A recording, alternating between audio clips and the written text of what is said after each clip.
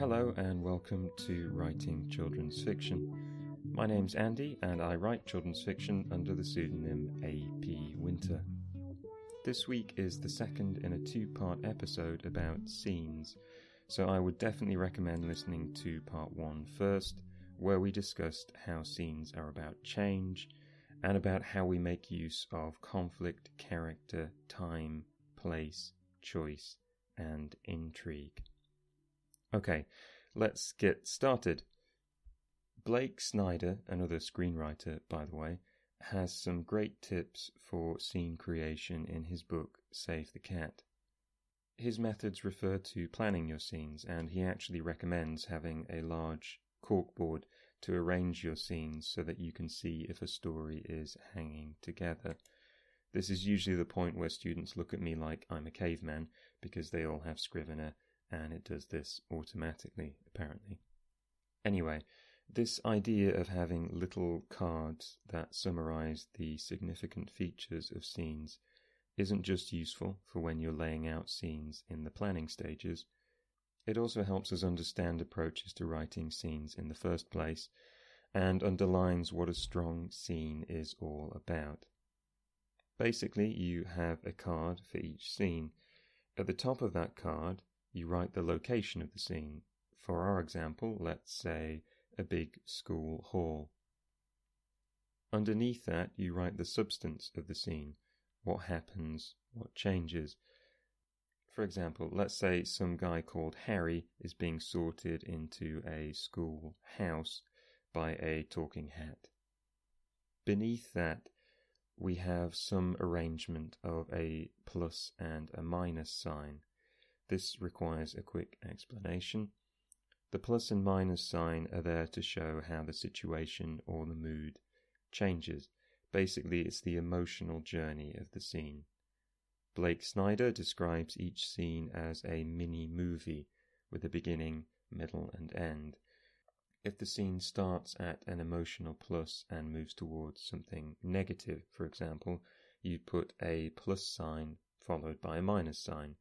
An easy reminder of how things are going to change.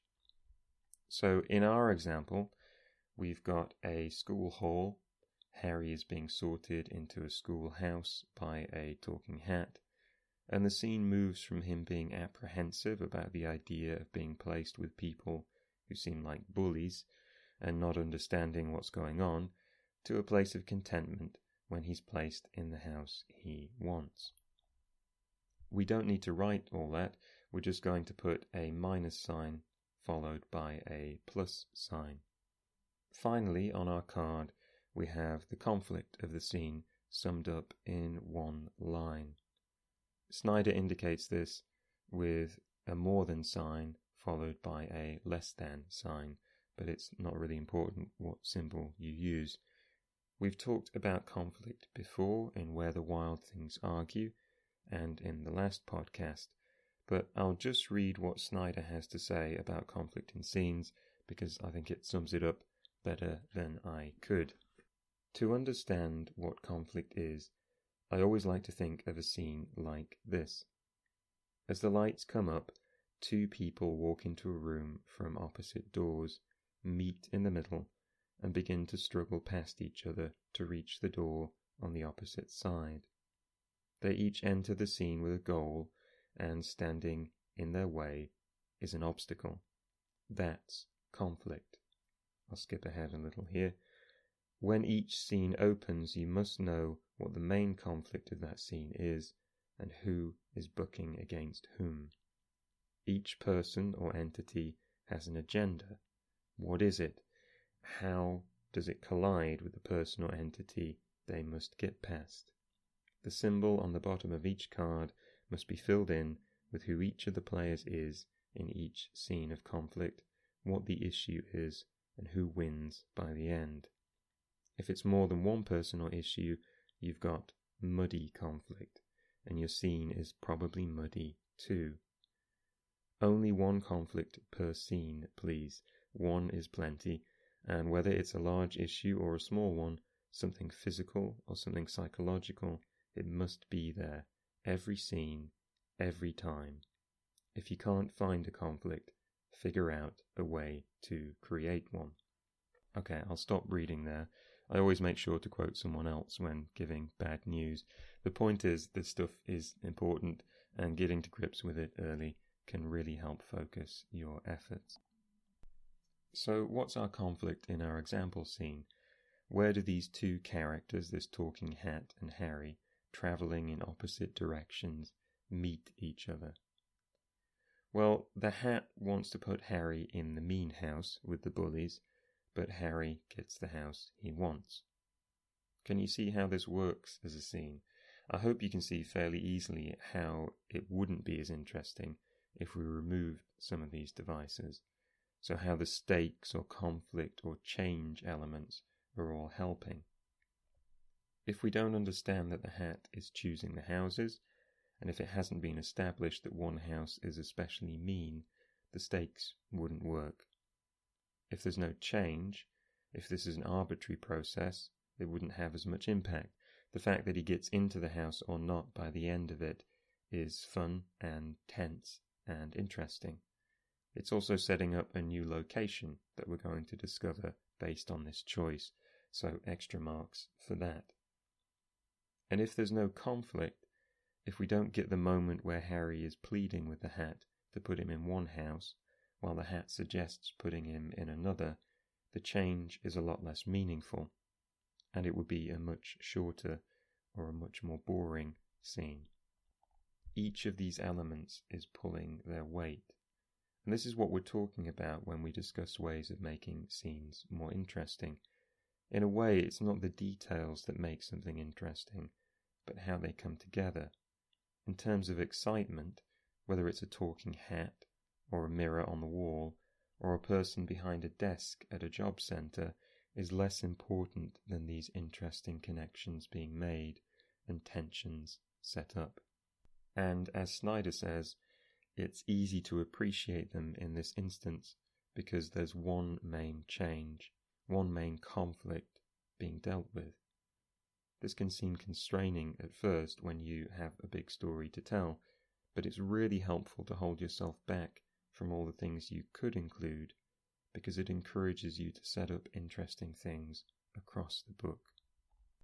As a final point on those plus and minus signs, if you find in the planning or in your writing that you're getting scenes that begin and end on a negative repeatedly, so just bad to bad to bad, etc., often in the later stages of drafts, it's probably a sign that plot isn't as interesting as it could be.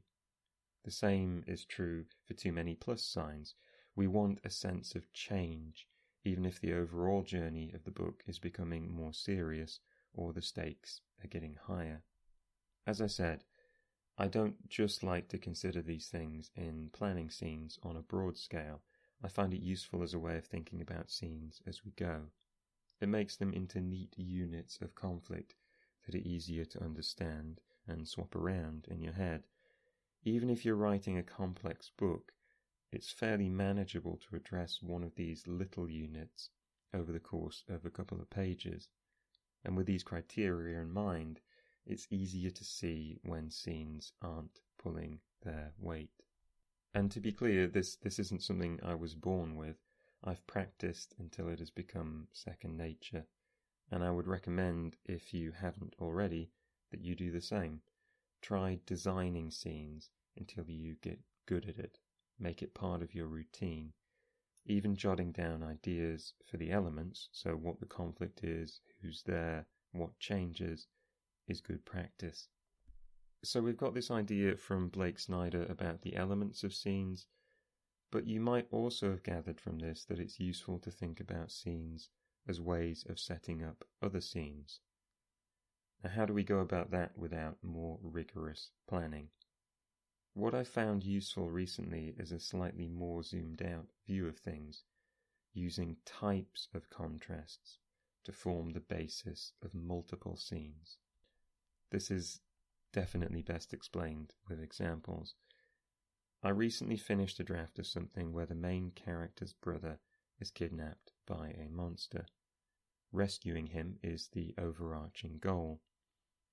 For the early stages of scenes in this story, we have these contrasts. Peace to disturbance. So two brothers living together, hoping something interesting might happen one day. The younger brother goes off exploring in the woods, and he is kidnapped by a monster. We then have inaction to action. The main character isn't able to immediately pursue the monster. He's injured, grown-ups don't believe his story, he's stuck. He waits for his chance, makes a choice, and sets out to rescue his brother. Now we have trapped to escape. A storm sets in, making it hard to find his way. He's lost and captured by bandits. He can't reason with them and needs to escape to continue his quest. But then a mysterious helper emerges, someone he is unwittingly called to for assistance. They save him, and the adventure continues. There's an individual basis to each scene that makes up these blocks, so little dramas, conflicts, choices, things that need to change, all crucial aspects that I won't go into here, but I want to focus on these opposing states. I hope as you see these pairings, you can see something forming. Each block sets up something the reader wants to happen, moves towards this outcome, then adds complications. So at the outset, we want something to come along to make life interesting, but it turns out to be something scary, a monster and a kidnapping. We want the main character to be able to make things right. That's the big thing that we're going to want for the whole book, but at this stage we want him to make that first step to make things right. And initially he can't, he's injured, so we get a sense of wanting that before it comes to fruition. And then this setting out leads to another immediate disaster. We wanted him to go after his brother, but we didn't want him to get caught, obviously. Now we want him to escape from this calamity, and so on.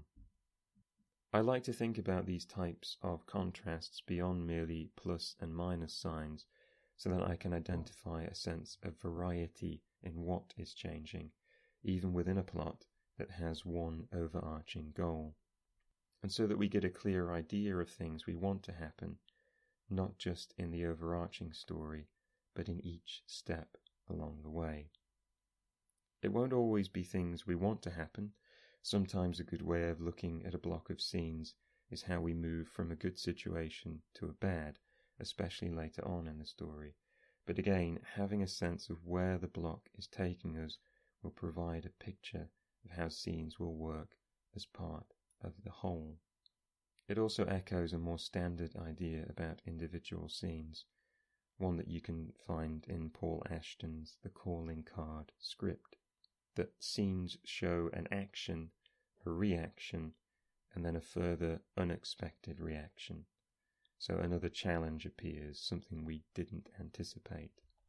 So in this example, the siblings talk about being bored, his brother goes off exploring, but a monster takes him. He's stuck at home, he plans to head out, but bandits capture him. The bandits won't let him go, he plans to escape, but a mysterious stranger arrives. You can hear those complications sending things spinning in a new direction every few scenes. Each of them has a strong connection to the one clear goal, rescuing his brother, but that doesn't mean we spend every chapter dealing with the same things. There are new challenges, new choices, new surprising consequences. Most importantly, there are things the reader wants to happen, all set up by this idea of opposing states. Like most things we talk about with storytelling, it can seem fairly obvious once it's outlined, but it's easy to write sections of scenes that don't have a clear basis in what they're encouraging us to want or anticipate. Okay, I feel like we're just scratching the surface there. Just those 3 blocks present much broader questions about how we structure a plot and how we make action seem significant. I want to talk about using dialogue to progress the plot too, but that will all have to wait for another time. That's everything for this time. Thank you so much to everyone that supported the podcast last week. It's really touching to see that people are finding these talks useful. If you'd like to support the podcast, you can do so by clicking on the link in the description to buy me a coffee, where appropriately enough, you can donate the price of a coffee. And thank you everyone for listening. I didn't have any aspirations for this podcast when it started, but I'm now officially addicted to checking the listening figures each month, so thank you for that. If you like the ideas discussed today and would like to read more, check out Save the Cat by Blake Snyder and The Calling Card Script by Paul Ashton. We'll be looking at another issue around writing next time, possibly dialogue, but don't hold me to that. I hope you'll join me then.